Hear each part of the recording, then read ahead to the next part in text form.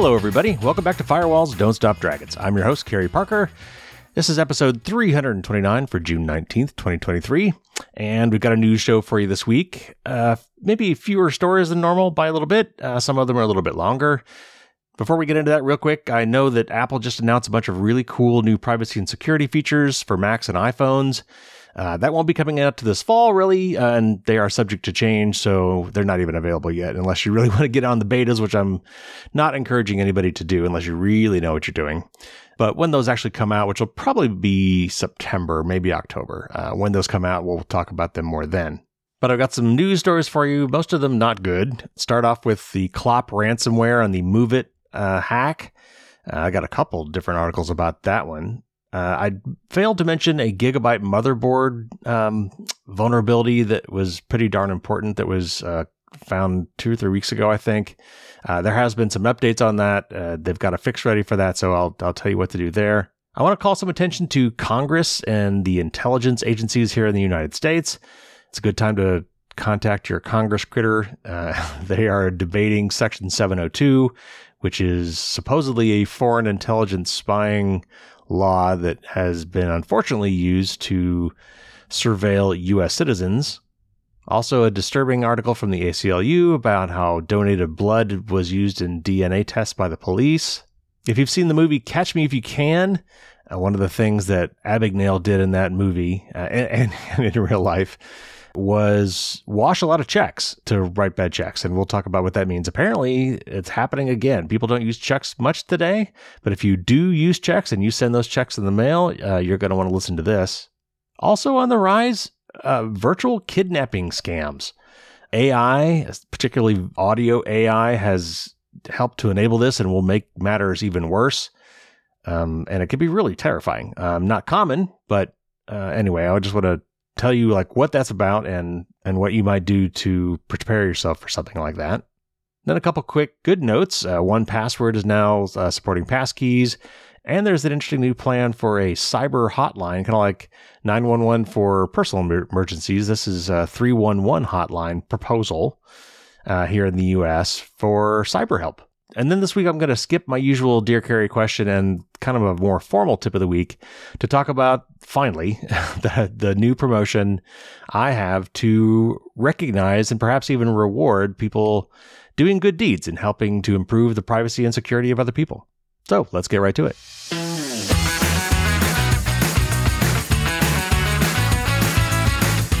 All right, first up, let's talk about this ransomware that's been going around. You're going to be hearing more about this in the news. You've already heard some of it, and it's probably going to get worse. This is another really big hack, and it's got serious consequences. And there's 2 different articles I'm going to read to you, neither one of them really overlapping the other, but they're both about the same thing. So let me start off with this first one from TechCrunch. Clop, that's C-L-O-P, the ransomware gang responsible for exploiting a critical security vulnerability in a popular corporate file transfer tool, has begun listing victims of the mass hacks, including a number of U.S. banks and universities. The Russia-linked ransomware gang has been exploiting the security flaw in MoveIt Transfer, a tool used by corporations and enterprises to share large files over the internet, since late May. Progress Software, which develops the MoveIt software, patched the vulnerability, but not before hackers compromised a number of its customers. While the exact number of victims remains unknown, Clop on Wednesday, and this is, I believe, last Wednesday, listed the first batch of organizations it says it hacked by exploiting the MoveIt flaw. The victim list, which was posted to Clop's dark web leak site, includes U.S.-based financial services organizations First Source and First National Bankers Bank, Boston-based investment management firm Putnam Investments, the Netherlands-based Landel Green Parks, and the UK-based energy giant Shell. Green Shield Canada, a non-profit benefits carrier that provides health and dental benefits, was listed on the leak site but has since been removed. Other victims listed include financial software provider DataSite, educational non-profit National Student Clearinghouse, student health insurance provider United Healthcare Student Resources, American manufacturer Leggett & Platt, Swiss insurance company OKK, and the University System of Georgia, or USG. Clop, which like other ransomware gangs typically contacts its victims to demand a ransom payment to decrypt or delete their stolen files, took the unusual step of not contacting the organizations it had hacked. Instead, a blackmail message posted on its dark web leak site told victims to contact the gang prior to its June 14th deadline. No stolen data has been published at the time of writing, but Clop tells victims that it has downloaded, quote, a lot of your data, unquote. Multiple organizations have previously disclosed that they were compromised as a result of the attacks, including the BBC, Aer Lingus, and British Airways. These organizations were all affected because they rely on HR and payroll software supplier Zellis, which confirmed that its MOVEit system was compromised. The government of Nova Scotia, which uses MOVEit to share files across departments, also confirmed it was affected and said in a statement that some citizens' personal information may have been compromised. However, in a message on its leak site, Clop said, quote, if you are a government, city, or police service, we erased all your data, unquote. While the full extent of the attacks remains unknown, new victims continue to come forward. Johns Hopkins University this week confirmed a cybersecurity incident believed to be related to the MOVEit mass hack. In a statement, the university said the data breach, quote, may have impacted sensitive personal and financial information, unquote, including names, contact information, and health billing records. Ofcom, the UK's communications regulator, also said that some confidential information had been compromised in the MOVEit mass hack. In a statement, the regulator confirmed that the hackers accessed some data through the companies it regulates, along with the personal information of 412 Ofcom employees. Transport for London, the government body responsible for running London's transport services, and global consultancy firm Ernst & Young also are impacted, according to BBC News. Neither organization has responded to TechCruncher's questions. Many more victims are expected to be revealed in the coming days and weeks, with thousands of MOVEit servers, mostly located in the US, still discoverable on the internet. Researchers also report that Clop may have been exploiting the MOVEit vulnerability as far back as 2021. American risk consulting firm Kroll said in a report that while the vulnerability only came to light in late May, its researchers identified activity indicating that Clop was experimenting with ways to exploit this particular vulnerability for almost 2 years. Now that article goes on for a little bit, but I want to stop there and pick up with another article from Restore Privacy about some related hacks. Oregon and Louisiana authorities have alerted their citizens that hackers have accessed and stole sensitive personal details stored in their systems.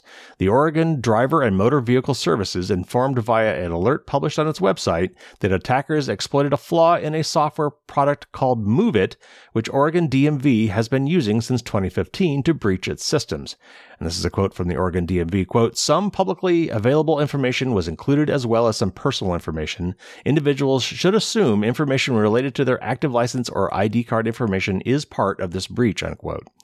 The agency's spokesperson, Michelle Godfrey, has shared additional information with local media outlets explaining that the breach occurred 2 weeks ago on June 1st, 2023, impacting roughly 90% of the state's driver's license and ID card files. This corresponds to about 3.5 million documents falling into the hands of hackers. The agency responded to the security incident 2 hours after the realization of the breach, locking down all systems, informing the authorities, and engaging IT experts in investigation, remediation, and system restoration works. Godfrey stated that they couldn't inform the public earlier because the internal investigation had not progressed enough to be in a position to determine what data had been compromised.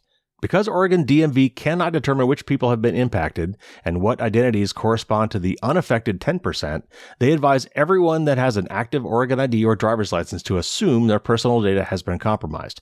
In this context, every Oregon citizen is advised to remain on high alert for any transactions they don't recognize and report them to their bank as soon as possible.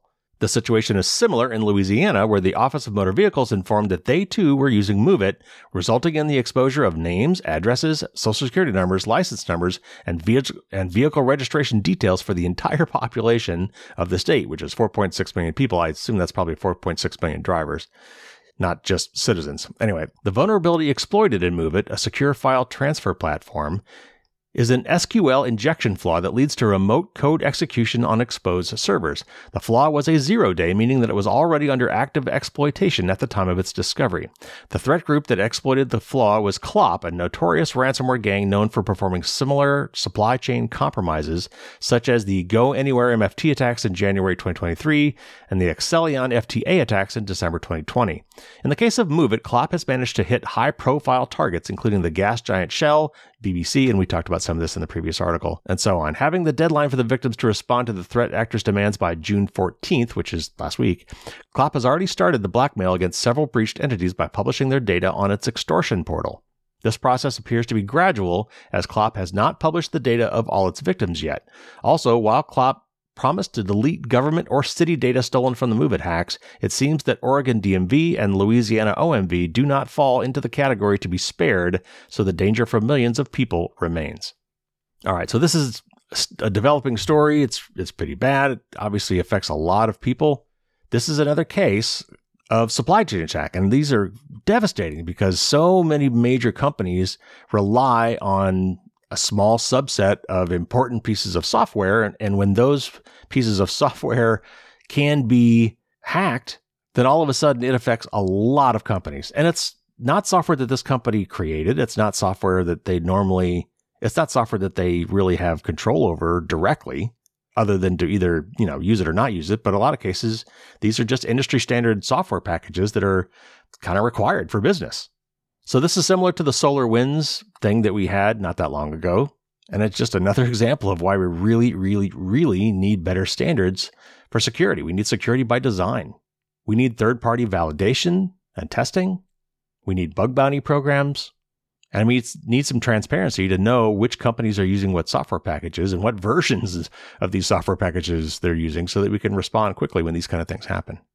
In the meantime, you may be getting various emails from seemingly unrelated places about potential data breaches that in the end all come back to this same hack of this MOVEit transfer software. All right, this is a story from Tom's Hardware, and it's about a really nasty bug in Gigabyte motherboards. Now, what is Gigabyte and what is a motherboard? Just in case you don't know.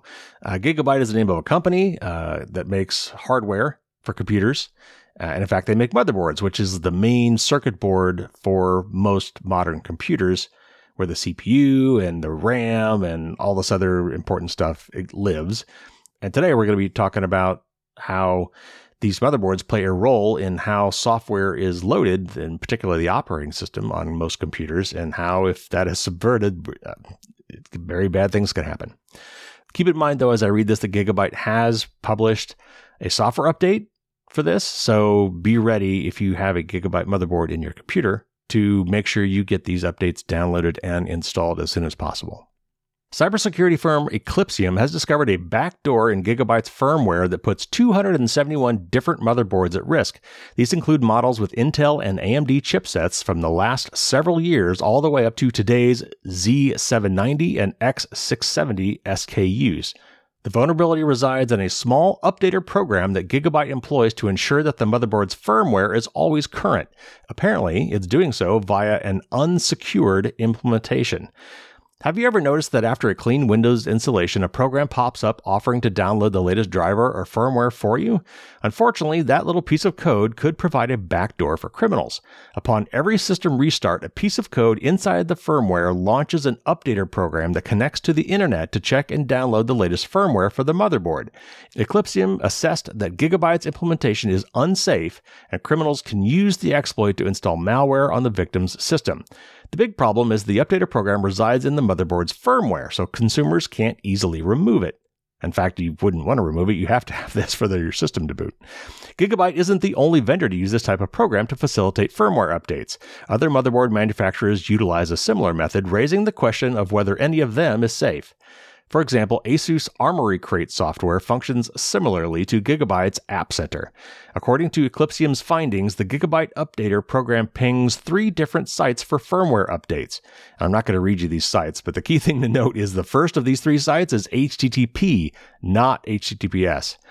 Eclypsium assessed that the updater downloads code to the user's system without proper authentication. It doesn't use any cryptographic digital signature verification or other validation methods. As a result, HTTP and HTTPS connections are vulnerable to machine-in-the-middle attacks.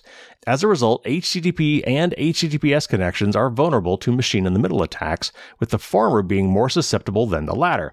Besides connecting to the internet, Eclypsium also uncovered that the updater could download firmware updates from a NAS device, that's network attached storage, like a file server, or sometimes this little box with a bunch of hard drives in it. a NAS device within the local network. A malicious actor can similarly spoof the NAS and infect the victim with spyware. The Updater is a standard tool among Gigabyte motherboards. Eclipsium has put together an extensive list of affected models, and if you want to read this article, there's a link to those. There are up to 271 motherboards on the list, consisting of both Intel and AMD motherboards. Some models date back to the AMD 400 series chipsets. Not even the latest Intel 700 series or AMD 600 series motherboards are safe, though. Eclipsium has already shared its discoveries with Gigabyte, and the motherboard vendor is working on a solution to address the vulnerability. Ironically, the solution will likely arrive in updated firmware. Meanwhile, Gigabyte motherboard owners can take some measures to safeguard their systems. Eclipsium recommends users disable the App Center download and install feature inside the motherboard's firmware. The option is what initiates the updater. For good measure, users can implement a BIOS-level password to protect unwanted malicious activity. Last but not least, users can block the 3 sites from that the updater contacts. I don't think any of that, honestly, is something that most people know how to do. That's pretty technical stuff. But here is the update as of last week. Gigabyte has deployed new firmware that mitigates the firmware backdoors. The firmware updates, which are available at Gigabyte's official website, are online for consumers to download and update their motherboard. Now, that's not really clear whether it seems like this mechanism should be in place to automatically go grab those updates for you. But I would still, if you have a Gigabyte motherboard in your PC, you should probably read the details of this article and make sure that you get your devices updated with that new firmware as soon as possible. Now, how likely is it that you're going to be affected by this? Honestly, probably not. Someone's going to have to figure out a way to tell your computer to download and install malware instead of this update. From everything I've seen, this is not going to be a general kind of an opportunistic, broad spray attack. So you will probably need to be targeted for this. And let's face it, most of us aren't worth targeting. I suppose if somehow the bad guys were able to compromise the fixed web addresses that I didn't read to you from this article, that would obviously be extremely problematic, but that would also be difficult to do. What they really need to do is figure out some way to spoof your system into going to a site that they think is that site and being a man in the middle or a machine in the middle attack. And would be more of a targeted thing. All right, let's move on. This next one is from Cyberscoop, and this is about Section 702. And I've actually been trying to get somebody to come on the show to talk about this. But in lieu of that, let me read this article and I'll just talk to you a little bit about this. Lawmakers and U.S. intelligence officials clashed at a Senate judiciary hearing Tuesday, this is last Tuesday, over how to reform a controversial surveillance program set to sunset at the end of this year, setting the stage for a difficult legislative battle to renew or potentially reform the law. Representatives of the Justice Department and the FBI made the case that the long history of the abuses linked to Section 702 of the Foreign Intelligence Surveillance Act, or FISA, are already being addressed by significant new reforms instituted in the last 2 years. But several members of the Judiciary Committee questioned whether these reforms go far enough and pressed witnesses about potentially more serious reforms, including a warrant requirement for using the sensitive intelligence data. And this is a quote from the Senate Judiciary Chair Dick Durbin from Illinois. And he said, quote, "I will only support the reauthorization of Section 702 if there are significant reforms. And that means, first and foremost, addressing the warrantless surveillance of Americans in violation of the Fourth Amendment," unquote. The hearing sets up what is an uphill battle for the Biden administration to get Congress to renew the authority without changes. The administration and its surrogates insist that failing to renew the law would have grave national security consequences. Ahead of Tuesday's hearing, Biden administration officials detailed several newly declassified examples of Section 702's usefulness in combating cyber operations and narcotics trafficking. But that argument has so far failed to gain traction on the Hill. Lawmakers at Tuesday's hearing were largely united in opposing a clean reauthorization, arguing that the intelligence community hasn't shown that it can self-correct a history of serious abuses or show that current systems don't merit greater reforms.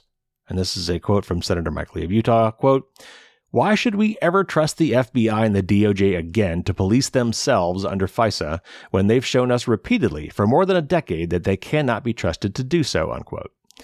The Judiciary Committee, boy, that's hard to say. The Judiciary Committee members aired a variety of reform proposals, including a warrant requirement for Section 702, adding an adversarial process to the FISA system, and assigning amicus curiae to targeted individuals who can otherwise not challenge their surveillance, all proposals that Tuesday's witnesses opposed. At the heart of lawmakers' concerns is the FBI's use of Section 702, which is designed to collect data belonging to foreign intelligence targets whose communications transit U.S. communications infrastructure to query data incidentally collected on Americans. Committee members raised concern about the FBI's history of abusing incidental collection, citing a court ruling declassified last month that showed that the FBI misused the powerful surveillance tool more than 278,000 times. Now, I'll come back to that number in a minute. The Justice Department's Assistant Attorney General for the National Security, Matt Olsen, said that these abuses predate reforms undertaken by the agency in 2021 and 2022, and that the Bureau's policies would prevent them from recurring.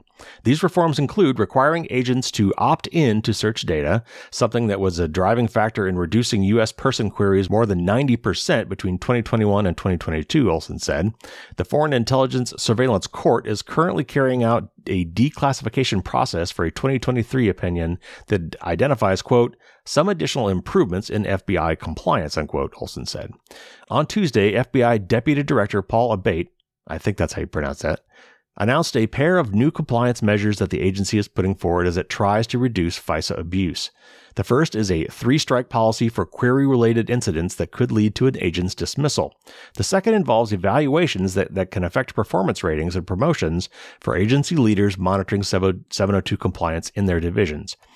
Abate told Senator Cornyn from Texas that the Bureau would welcome codifying reforms already in place into law.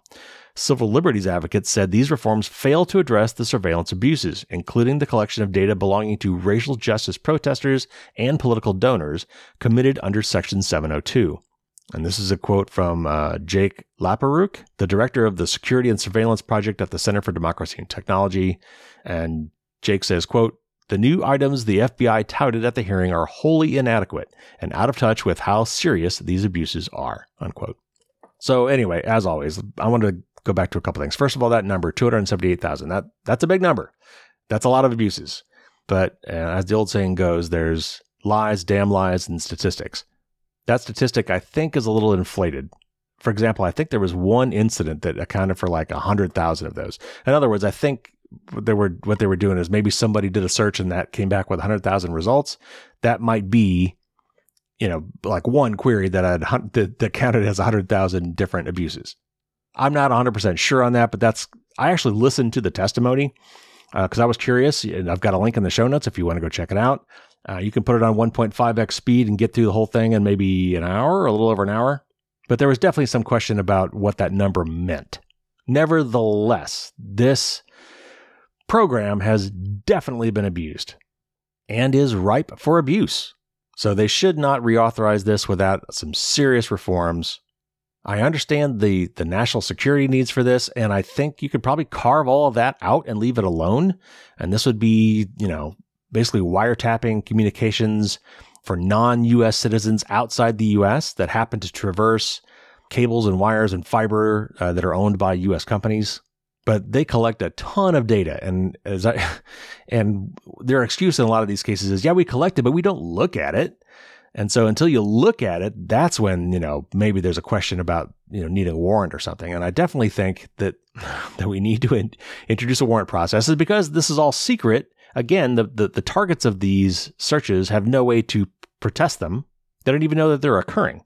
So there's this secret court put in place that's supposed to represent, this adversary relationship, that's supposed to represent the other side of this and try to argue against these things. But in practice, from what I've heard, it never actually happens. Almost every single one of these requests is approved. So transparency is a real problem here. And there's a lot that needs to be reformed about this. I think they probably could manage to reform it if they put their hearts into it, and it absolutely needs some reforms. But maybe the whole thing just needs to be scrapped.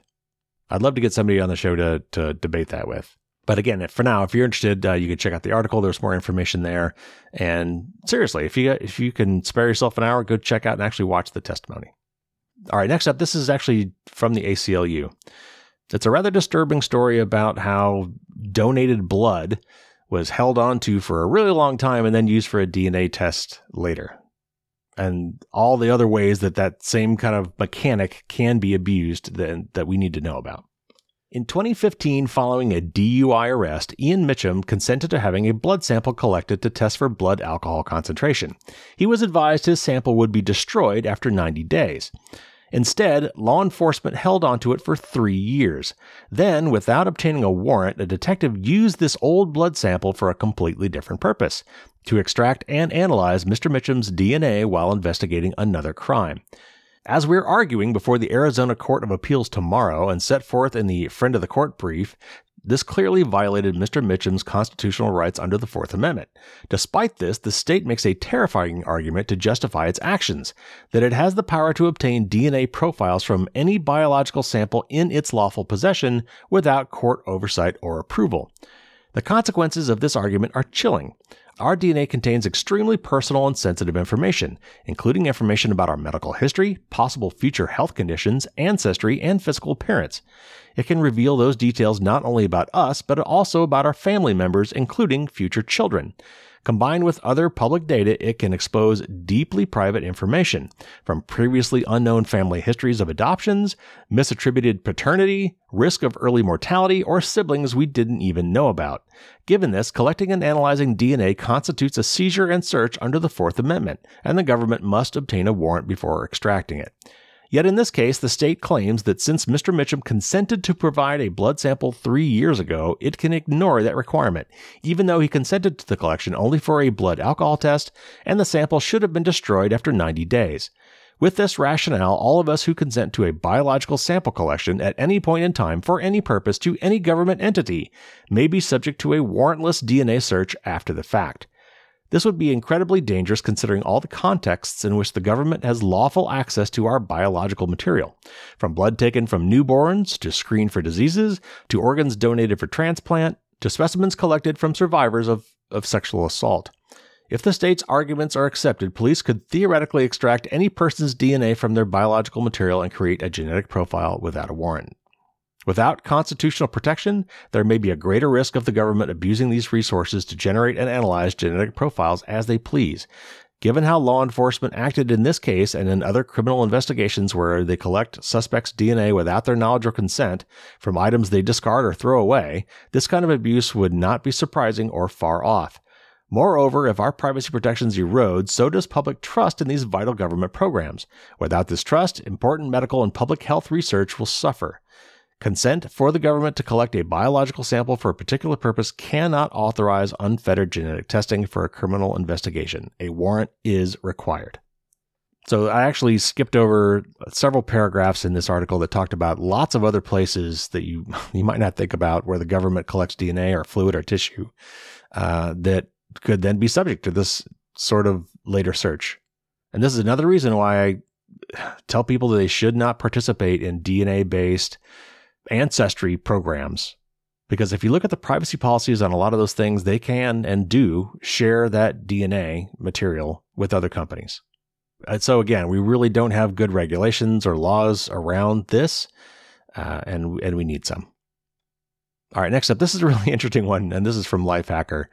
If you've never seen the movie Catch Me If You Can, I highly recommend it. It is extremely entertaining. It's a well-done movie, and it's a great kind of profile in social engineering and physical hacking, like washing checks and so you could create bad checks. But let me just read this article. If you're dropping checks in the mail to your landlord or utility provider, it's time to look for a different way to pay your bills. Check fraud and mail theft nearly doubled between 2021 and 2022, affecting hundreds of thousands of Americans, according to reports from both the Financial Crimes Enforcement Network and the U.S. Postal Inspection Service. Criminals are taking sophisticated steps to wash checks, stealing them from the mail and changing the payee's name and the payment amount, and conning banks into cashing them. This often involves creating fake identities using stolen personal information and then opening fraudulent bank accounts and writing new checks. Some are selling copies of washed checks online or using stolen mailbox keys to pick checks directly out of collection points. While banks do refund check fraud victims for the money lost, the AP reports that this process is slower than usual due to the significant increase in fraud cases. Fewer Americans are writing and sending checks, but it's still somewhat common. Here's how to minimize the chance of becoming a victim. If you're writing checks to a business that offers a different method of payment, via a debit or credit card, an ACH or EFT transaction, or a service like PayPal, Zelle, or Venmo, I wouldn't use Venmo. You should almost certainly use one of these instead. You generally have greater fraud protection and visibility into the transaction recipient. Some businesses also work with e-checks, which eliminates the need to drop a paper check in the mail. If these options aren't already available, but you have a personal relationship, such as with a landlord, you could probably convince them to consider a check alternative. It's safer for you and for them. In addition to being stolen, checks can also get lost or bounce. You could also hand-deliver checks if the recipient is local. If you absolutely must mail a check, take every precaution to minimize the risk of it being boosted and washed. Don't leave checks in your home mailbox with the flag raised for pickup. Don't even use an outdoor collection box. But if you do, check the pickup time so your mail doesn't sit out overnight. Ideally, walk your check into the post office and place it directly in a lobby drop box or hand it to a USPS employee. This minimizes a few points where people can steal from you. Once you've dropped a check in the mail, watch your bank account until you can confirm that it has been received and cashed by the intended recipient. Sign up for transaction notifications if available so you can catch suspicious activity as soon as it happens, as you may only have 30 to 60 days to report fraud and request a refund. Finally, consider sending checks via certified mail or FedEx to require a recipient's signature. While it won't prevent theft, it at least raises red flags if your check doesn't arrive as expected. So again, check washing. This is a time-honored technique by criminals to take a perfectly valid check and change the recipient name and the amount, and then cashing that check and taking the money. Apparently this is on the rise again. I very, very rarely use checks, and whenever I do, I usually hand it directly to the person I'm giving it to. Usually it's a handyman or something like that. So yeah, I think the real takeaway here for most of us is that we should be using, ACH or EFT bank transfers to pay for these kind of bills whenever possible. You can also use your bank to send payments, and sometimes those actually do cut physical checks and send them, but the checks created by banks are a lot harder to wash and forge. All right, moving on to yet another rare but weird thing that I want you to be aware of. Probably won't happen to you, but I have heard that it happened to somebody, for example, on a podcast I listened to that was really pretty scary. And with all this AI voice technology we've got now, it's probably going to start happening more, unfortunately. So let's talk about virtual kidnapping. A virtual kidnapping scam is a criminal attempt to extort money from victims by convincing them that a loved one has been kidnapped and they must pay a ransom to secure their safety. The scam can be terrifying for those who fall victim to it. Scammers may clone a friend or family member's phone number to make it seem like the call is coming from their phone, or the call could come from an unfamiliar number. It may start with what appears to be a loved one crying or screaming. Some criminals are now using AI to clone the voice of the supposed kidnapping victim to make the call even more convincing. While real kidnappings are rare, at least in the United States, virtual kidnappings are on the rise. So, how do you detect this scam? Stay calm if you suspect you have been contacted by someone running this scam. The scammer uses fear and deception to destabilize their victims and convince them that the threat is real. Even if you know such scams exist, receiving a call from someone claiming they might hurt someone you love can be extremely unnerving. The scammer might begin the call pretending to be someone from law enforcement or another authority figure before pivoting to their threat. Do not give them any personally identifying information like your name, your location, or your loved one's name or information. If you suspect you have received a scam call, the FBI advises hanging up. If you decide to remain on the line and another person is around, tell them to call 911 while you're talking to the scammer. If you're alone, discreetly call 911 from another phone if possible, and let the 911 operator hear the call through your cell phone's speaker. You can briefly put the scammer on mute to speak with the 911 operator, who may ask you for your loved one's phone number. As soon as you can, try to reach your loved one by calling them or having someone else call their phone or check their location if they've shared it with you. You can also try to reach someone who would be able to confirm your loved one's safety. Ask to speak with the person they claim to have kidnapped. If they pass you to another person or perhaps an AI bot, ask them a question that only your loved one would know the answer to. To protect themselves from scams like this, some families create code words that only family members would know. The scammer might refuse to put the person on the phone, but still claim to be holding them hostage. If so, ask the alleged kidnapper to describe your loved one's appearance or clothing if you know what they were wearing that day. And then they've got this little section with bullet points on preparation and prevention, which we've kind of talked about. But again, I'll go over them briefly. Discuss virtual kidnapping with family members and loved ones now and prior to any travel. Avoid posting your real-time location or travel plans online. Try to avoid posting your phone number or a recording of your voice online. I'm screwed there. With their permission, reciprocally share your cell phone location with loved ones using Google Maps, iCloud, or another legitimate tracking service. Say nothing or as little as possible to spam callers so they can't record a sample of your voice. That can be difficult to do, obviously, practically speaking. I generally try not to answer any calls if I don't recognize the number, but anyway. Avoid sharing personal details with people you don't know. Scammers use this information to make their claims more convincing. If possible, make a mental or written note of what loved ones are wearing when they leave the house and where they are going. Obviously, that's nice, but it's hard to do on a daily basis. So these are interesting. I don't want to freak you out. This is not that common. And I guess the good news is that in these cases, in this fake case, your loved one is actually totally unharmed and not kidnapped. But a lot of the points that were made in this article came up exactly from the situation that I heard this guy in the podcast talk about. And this happened to him. And this guy is a technically savvy person, smart person, and was still very freaked out about this. But the person actually did have the sense to dial 911 from another phone silently and put the scam call on speaker so that the 911 operator could hear what was going on. And in the meantime, the 911 operator in the background was trying to do what they can as far as finding the caller and trying to find out if this person's spouse was okay. Again, turns out the person's spouse was fine. This person was told to get $5,000 out of the bank and to drop off at a certain location. They figured out finally that this was a scam and just hung up on them and then worked with the police to try to catch them. And I can't remember if they were successful with that. But with the AI voice stuff going on now, if someone can get even just a minimal recording of someone else's voice, they can use AI now to generate some pretty believable sounding audio that would sound very much like the actual person. That is only going to get worse. So that's where things like having a code word or something like that you could speak that would help identify somebody, or maybe also to tip somebody off that something was going on, that might be helpful in situations like this. Okay, now just for a couple more articles, and these are actually good news. First off, real quick from 9to5Mac, more pieces are coming into place for the gradual transition from passwords to passkeys. Apple already supports passkeys with iCloud Keychain, and now 1Password is launching support on the web for its browser extensions. 1Password passkey support for the web dropped today, and this would have been June 6th, in the form of public beta versions of its extensions for Safari, Chrome, Firefox, Edge, and Brave. 1Password already added passkey support to its apps for Mac, iOS, and other platforms. Browser extension support makes using passkeys in 1Password as seamless as iCloud Keychain on the Mac.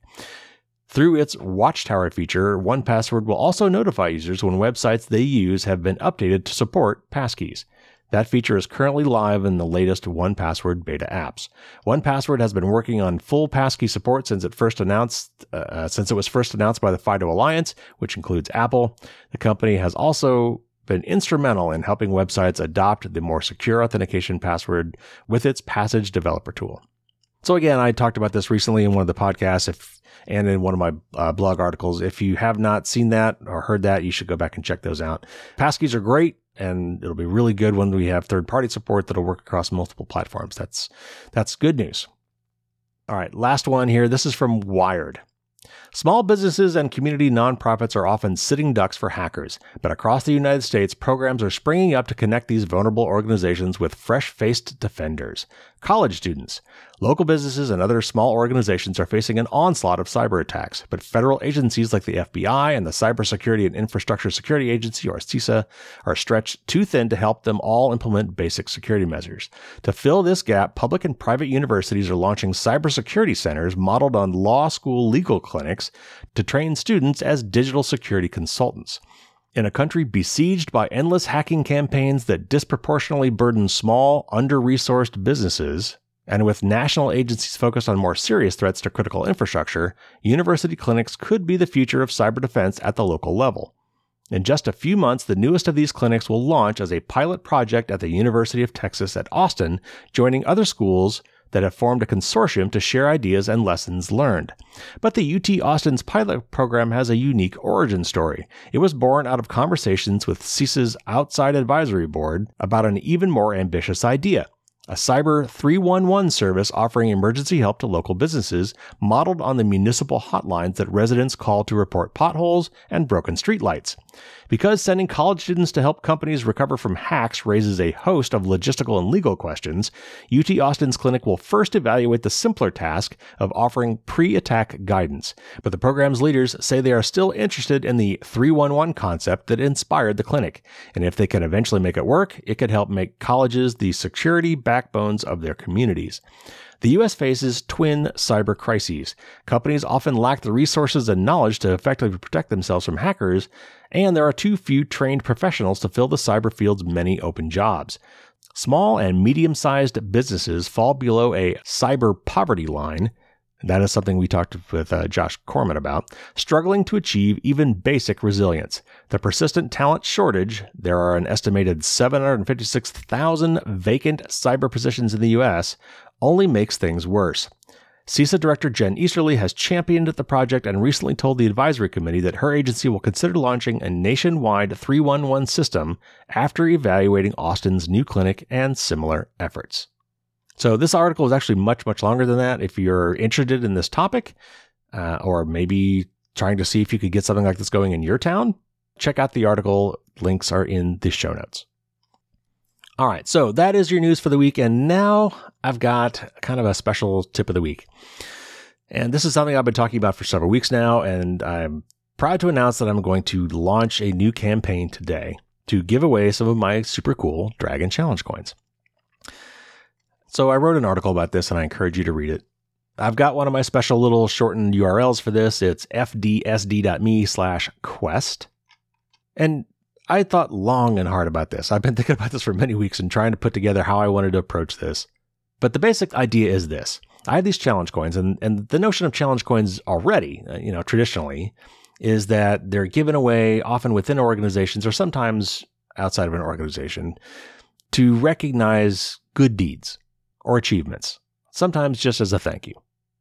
And I've been doing this cybersecurity and privacy thing for a long time now. And one of the things I've certainly learned over all this time is that there's only so much that I could do personally. And I obviously am doing everything I can to help people learn about privacy and security and to improve that whenever possible. But I always want to do more. And I want to see if I can incentivize people to go further. But it's actually more than that. Also, as I've been thinking about this and I wrote this article, I've realized that one of the downsides for me being a podcast host and an author and a newsletter and blog writer is that I don't get a lot of feedback. There's a lot of one-way communication, me to you. And therefore, I don't get a lot of feedback. I get some. Obviously, I've got the Discord service for my patrons. I've got social media. I do get some emails. I do get some feedback.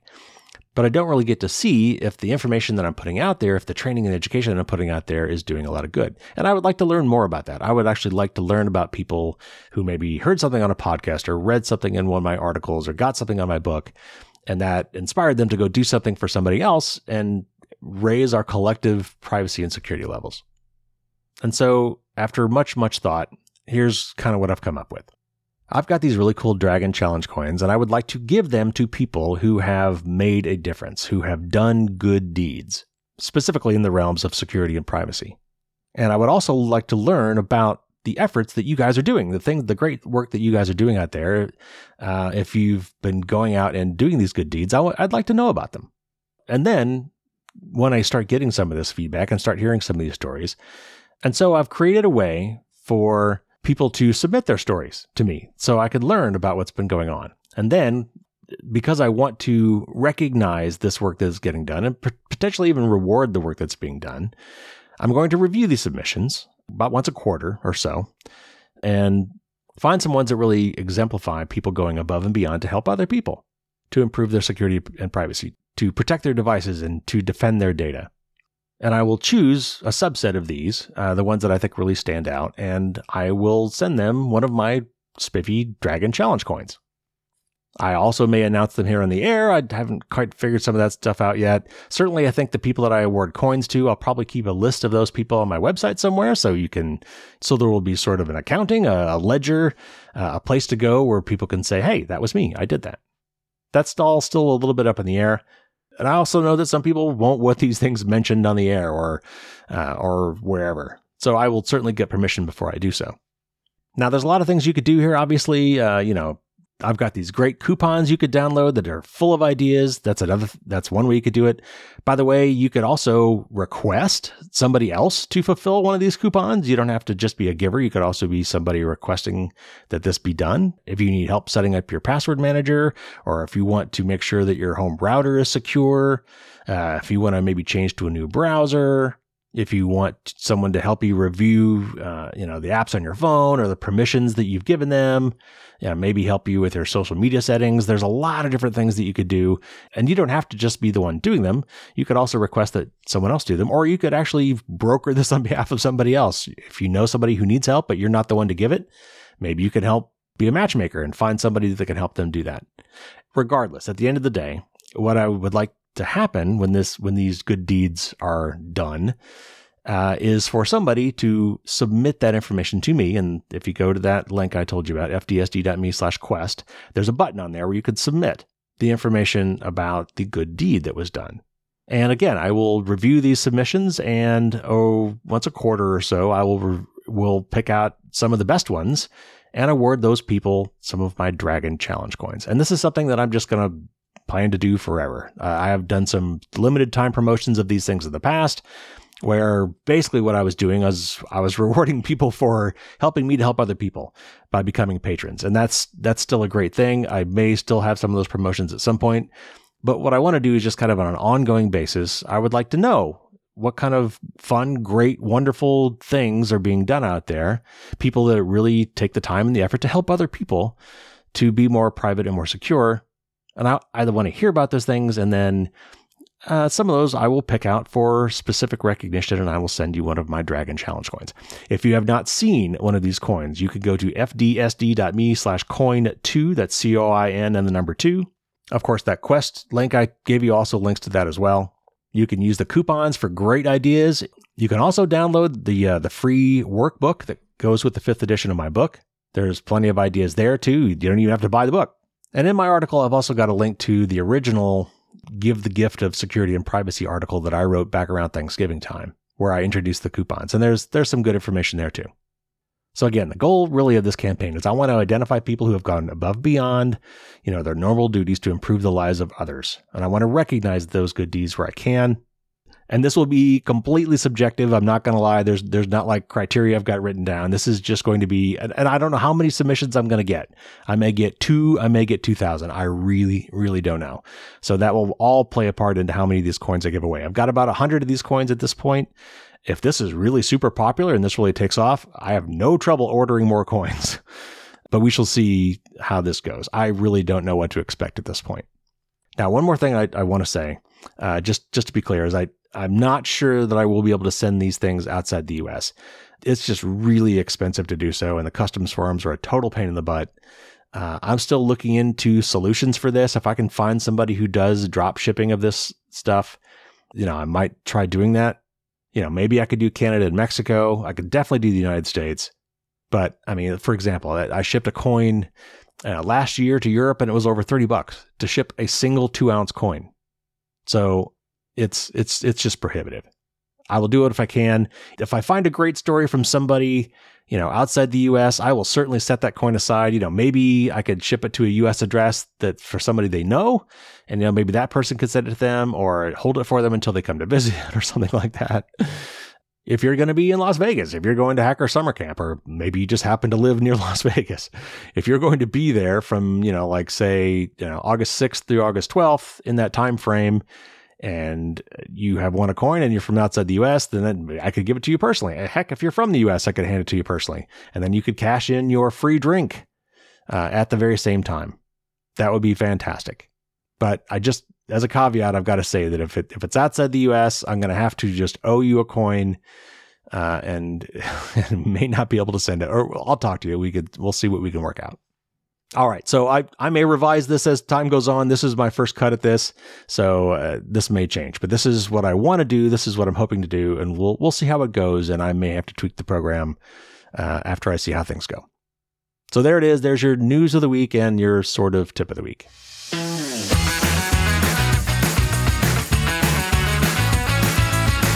All right, everybody, that'll do it for this week. Thanks for tuning in. A couple quick notes before we go. I still need some more reviews. I got a few in there that was great, but I could still use a lot more. One of my earlier books had like 75 reviews, and I've only got like 12 for the new one. I know it just came out, but I really could use some more reviews of the book. If you've read it, if you liked it, I would very much appreciate a review on Amazon for the book. Also could use some more podcast reviews. I think the last one I got for the podcast was in April. I could use some more of those as well. So if you are enjoying this, please drop a nice review in one of those two places.